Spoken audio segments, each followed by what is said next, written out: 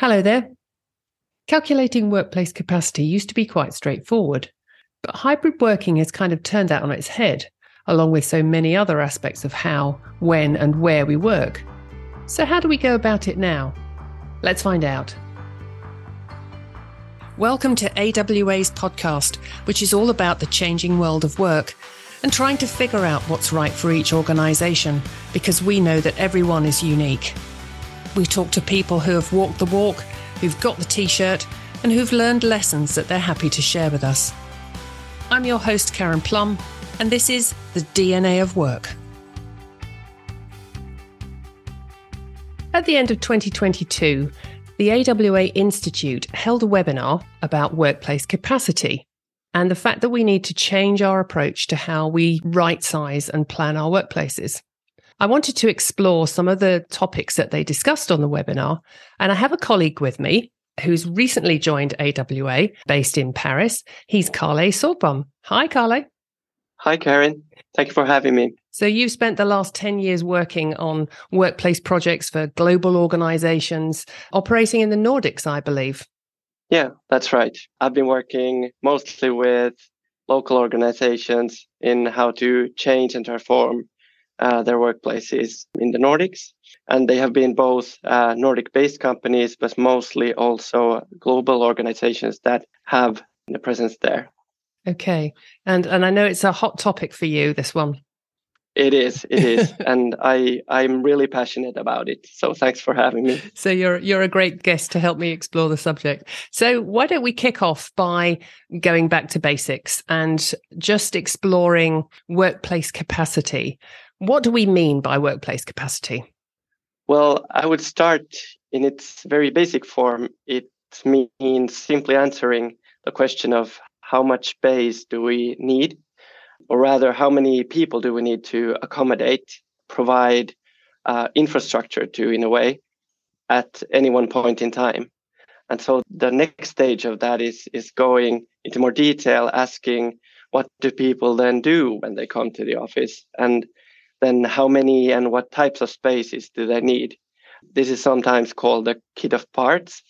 And then finally, how would we then provide these spaces in the best possible way for people to succeed and perform in their daily work, including building around any support space that would also be needed as part of the office to function and to provide a great experience. Okay. So how have organizations typically started on this journey? So you mentioned that at its fundamental level, it's about how much space do we need? So typically, how have organizations gone about calculating the amount of space? Well, for a long time, I would say we've had a standard way of figuring out the capacity based on the head count of users that we have.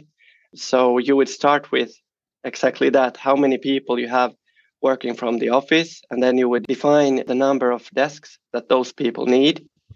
And so I would say before the pandemic, this approach became quite established.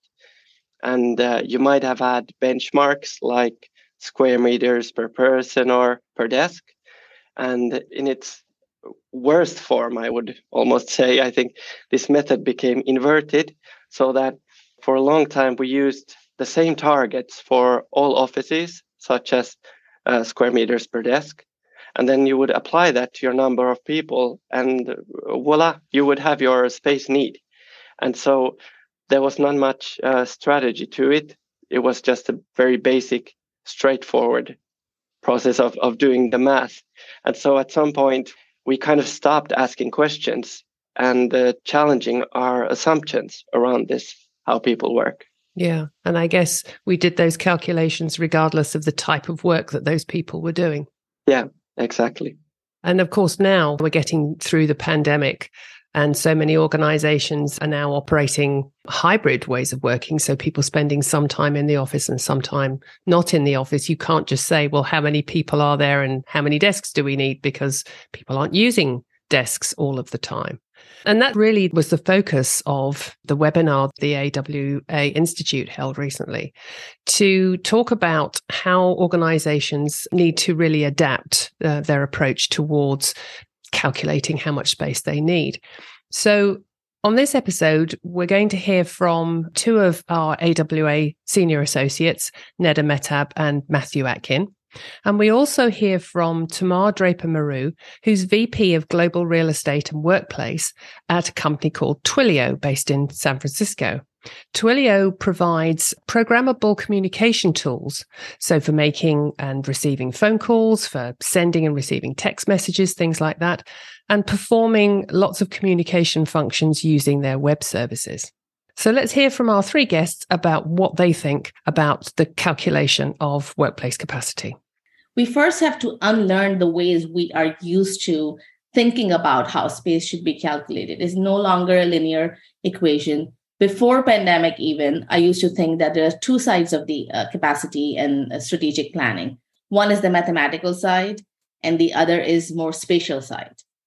But now after pandemic, it's truer more than ever that now there are four sides. There's time and behavior dimension that has been added to it.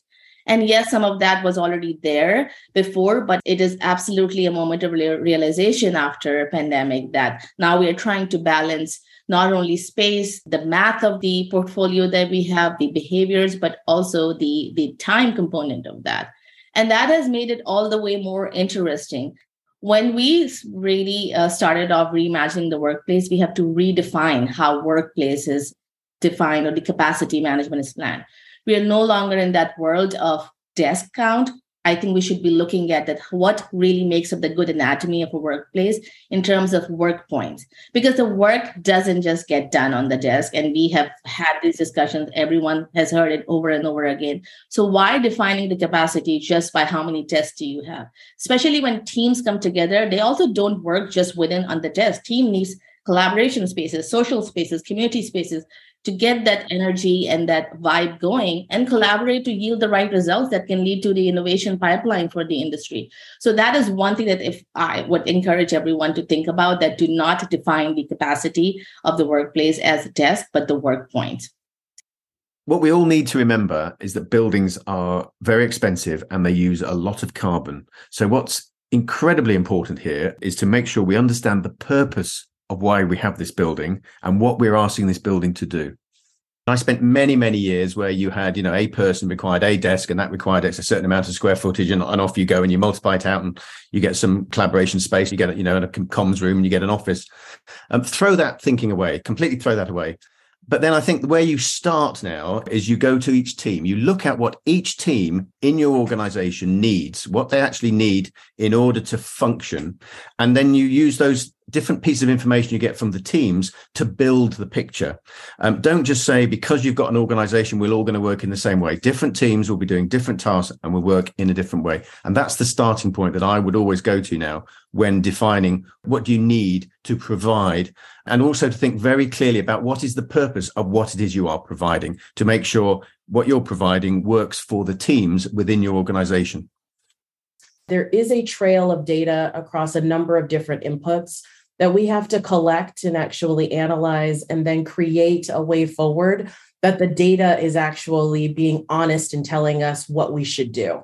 And I know that seems fairly analytical, but when we couple that data with a sound story and then look at what Twilio as a company wants to be able to do, then what we arrive at is really being able to have a fairly holistic picture that says what people desire to do, how they are actually behaving, and how does that work with what Twilio wants to see out of its workforce.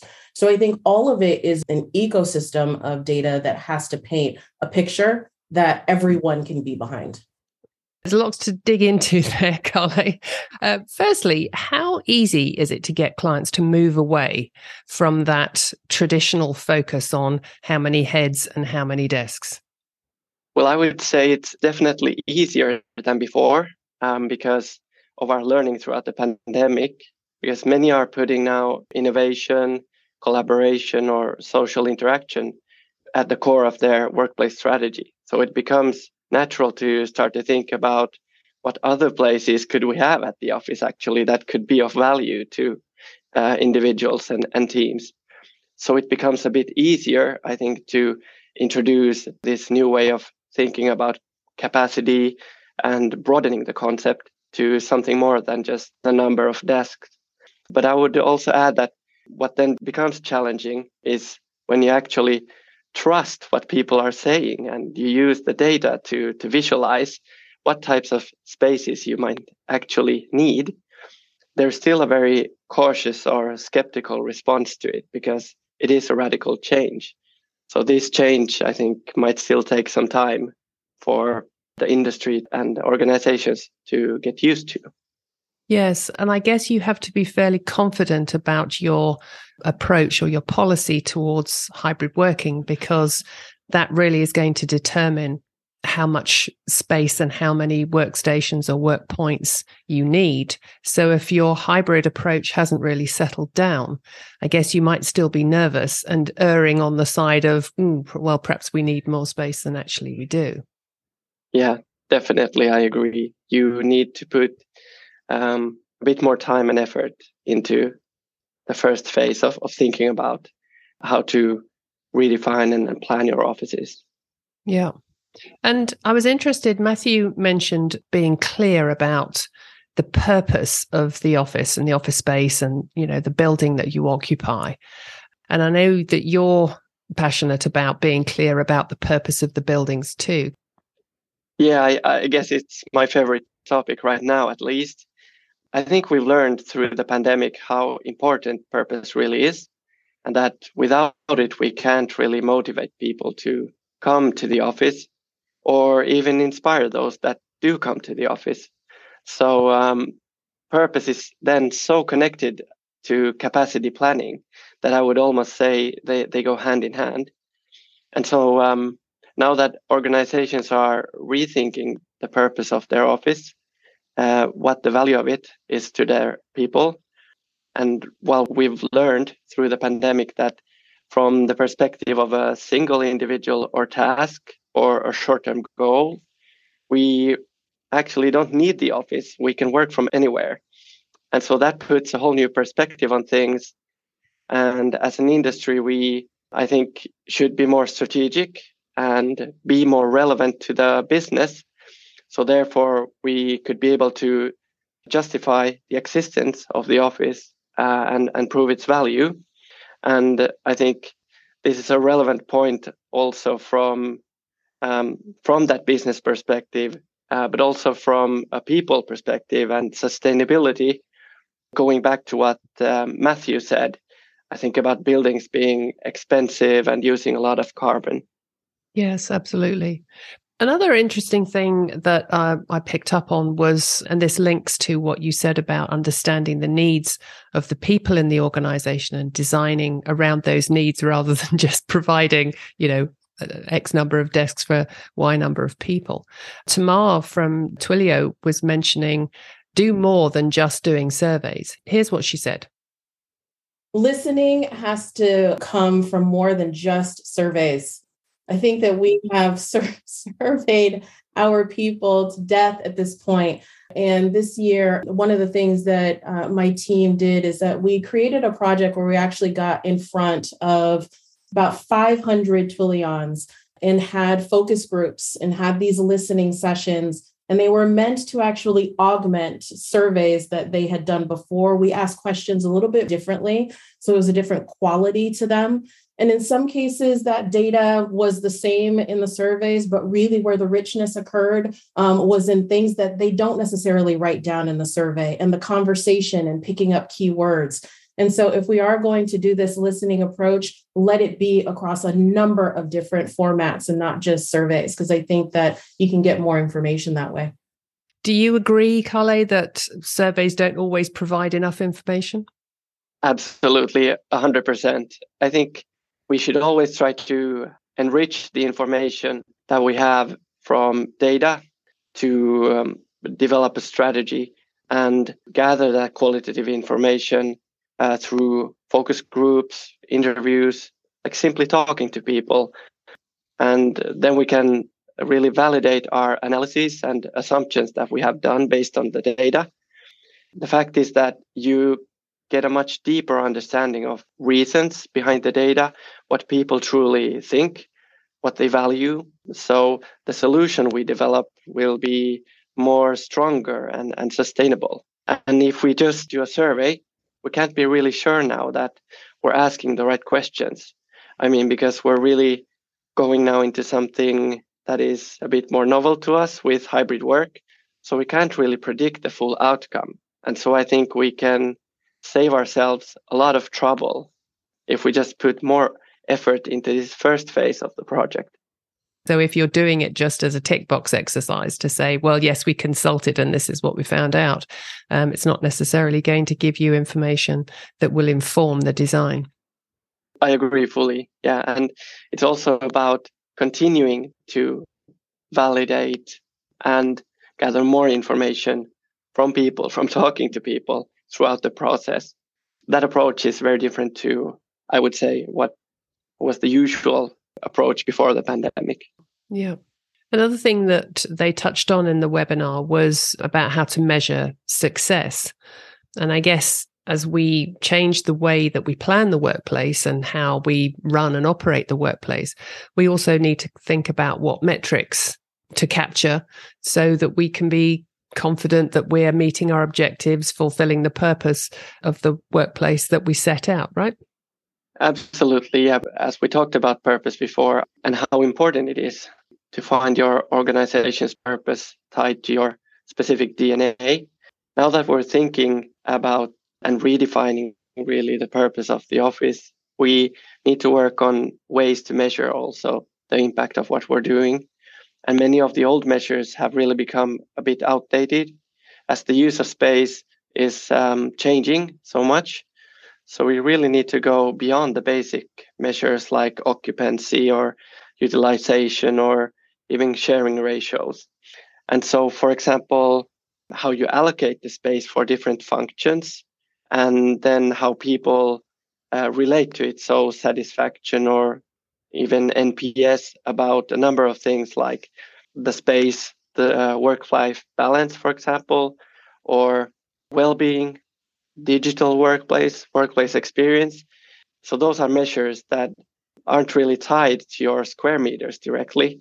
So those kind of transcend the traditional corporate real estate set of KPIs. And I think this kind of work is really needed. Yes, and much more tricky to try to measure those things. Much more tricky, yeah. Things which are associated with individual people's experiences and perceptions, rather than, as you say, the hard metrics that you can just almost take out a ruler and measure those. And the other aspect to the metrics, I guess, is in the service delivery side of things. You know, you mentioned KPIs, and obviously in the past, a lot of service KPIs for things like cleaning, catering, reception services, all of those sorts of things that help the office keep running, those need to be reevaluated and changed as well. You know, no longer are we just chasing the lowest price. Exactly. Yeah, this will change a lot while our use of space changes and the space allocation or simply the types of spaces that we will be using in the future. And for a long time, I think we tried to do things in an efficient way, the most efficient possible way. And so now we kind of have to take a step back and redefine also those types of measures. Yes, and not just look for the cheapest way to do things, because actually you can save a lot of money, but you can also destroy the experience that people have while you're trying to save a few dollars or pounds or whatever. Exactly. So we're going to take a quick break now so I can share a message from Brad Taylor, who's leader of the AWA Institute that recently ran this webinar that we're talking about. And Brad's message is all about the Institute's upcoming program on strategic workplace leadership. With an AWA certificate in strategic workplace leadership, you'll learn how the hybrid workplace experience can be used to generate a competitive advantage. Discover what makes for effective workplace design, how to define hybrid working practices that attract and retain talent, and how to lead multidisciplinary strategic workplace initiatives with confidence. The program is delivered online with a certificate upon completion. To register for our 2023 program, visit advanced-workplace.com/AWA-Institute. Welcome back. Another thing that we talked about in the webinar was the coming together of the different functions who are responsible for delivering the workplace. Functions like real estate, human resources, IT, FM. And for many years, those functions have been operating perhaps in silos and have had their own objectives and metrics. But in doing so, in working in silos, we never really get a really holistic, joined up approach. And it's only when they come together and have shared goals that the magic really starts to happen. And I think our speakers were reflecting on having those functions under a unifying role, if you like. Let's hear what Neda had to say. The fact that there's no one person in the organization or one role in the organization that is responsible for creating that holistic experience where technology, policies, people data, building data, and the real estate is coming together under one function, which I call the Chief Workplace Officer role. And that's what I know we have seen in one organization. Then that goal and that vision does not get translated in the same way across various disciplines. And they definitely are not measured the same way.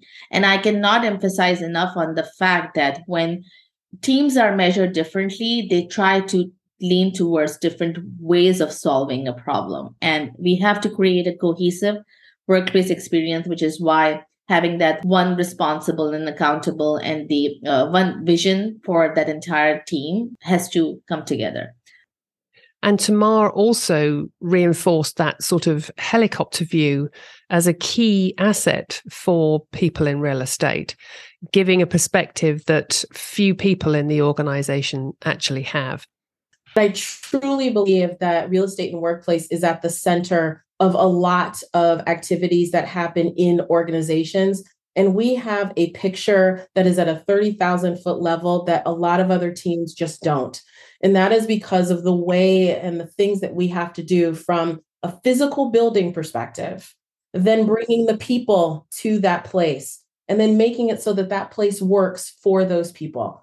And all of the inputs that go into that come from other places, but we truly have the most holistic view. And I think that that's one of the reasons why a move in this direction towards Chief Workplace Officer that Neda described is something that in and of itself is its own thing that can be counted on to help drive an organization forward, rather than it being a voice that is somewhat down in the organization that then only gives you solutions. So while it might seem obvious to bring these functions together, clearly not everyone's doing it.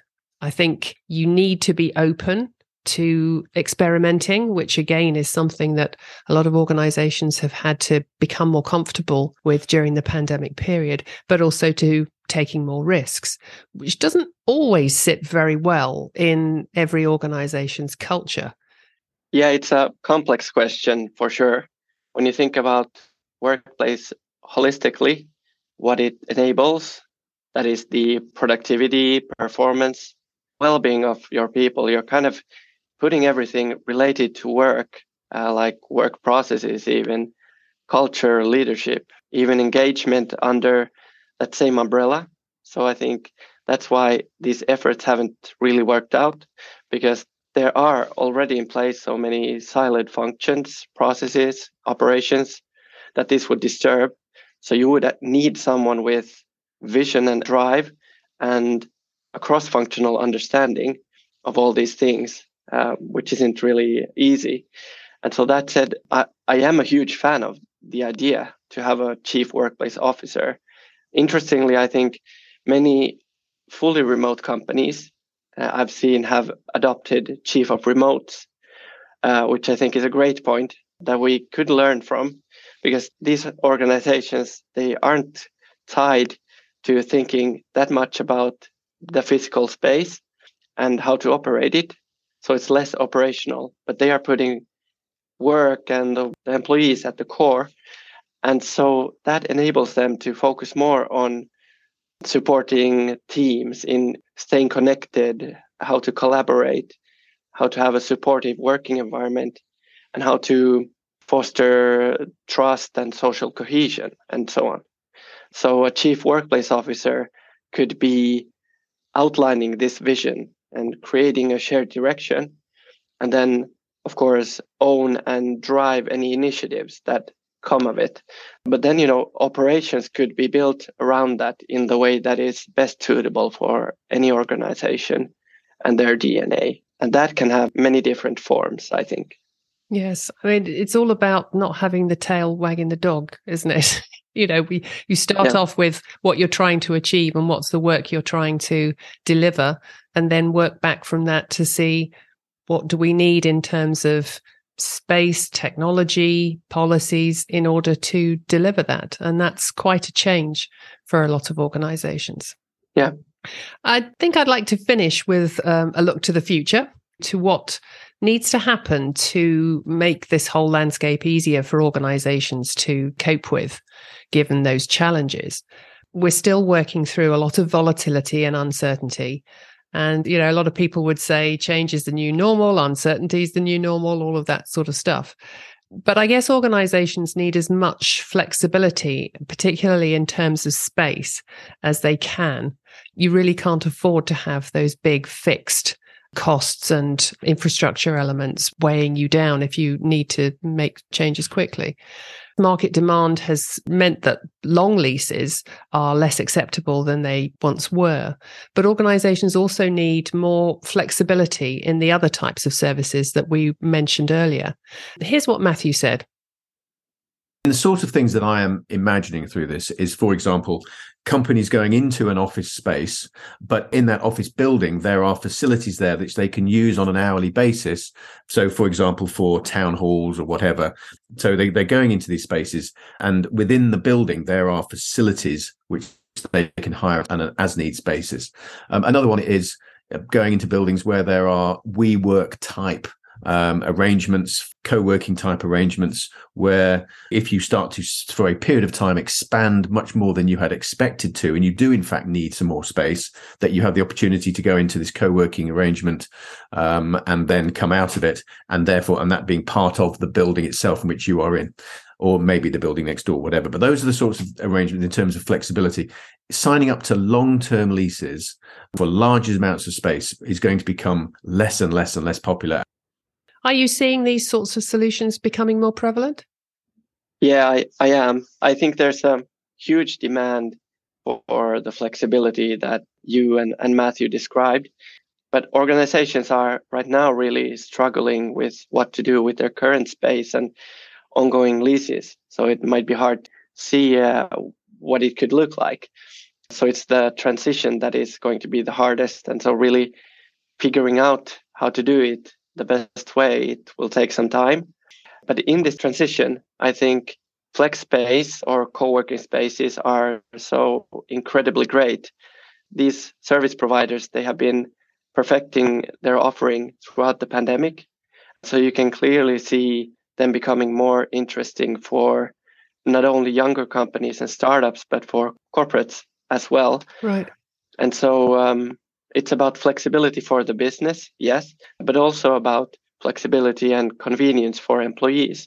A flex space closer to where you live can help you with your calendar planning, avoiding commutes. And so most of these flex spaces, they offer an on-demand element. So there is really a lot more flexibility to it. And I think flex spaces can provide a major advantage for both organizations and landlords. You can build flexibility into your portfolio, but you can also improve the workplace experience on a building level if you can offer your employees access to these well-curated amenities and services. And so these services and spaces, they're incredibly expensive. And so it's becoming really hard, I think, to justify keeping them as part of your corporate office space, which they really aren't. And so you can think about outsourcing some of these needs to someone more specialized in this exact offering. What Matthew said, I think, is really interesting, inspiring even, because within this idea, if we look at building perspective, you might have in the future, traditionally at least, office floors.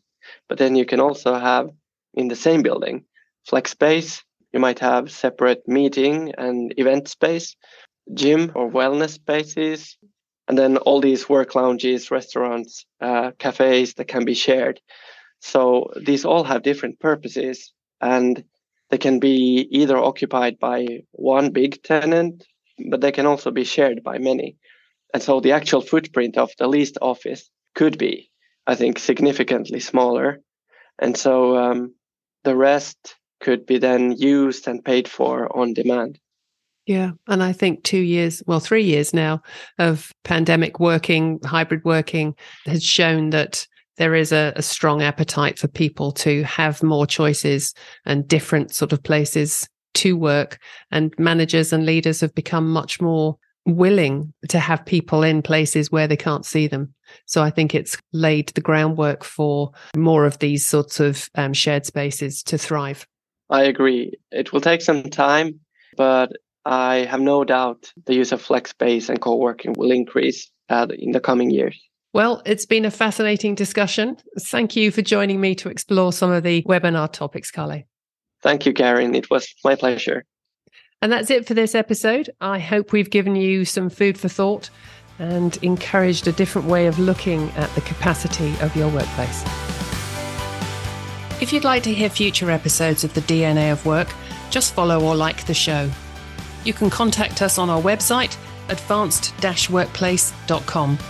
Thank you so much for listening. See you next time. Goodbye.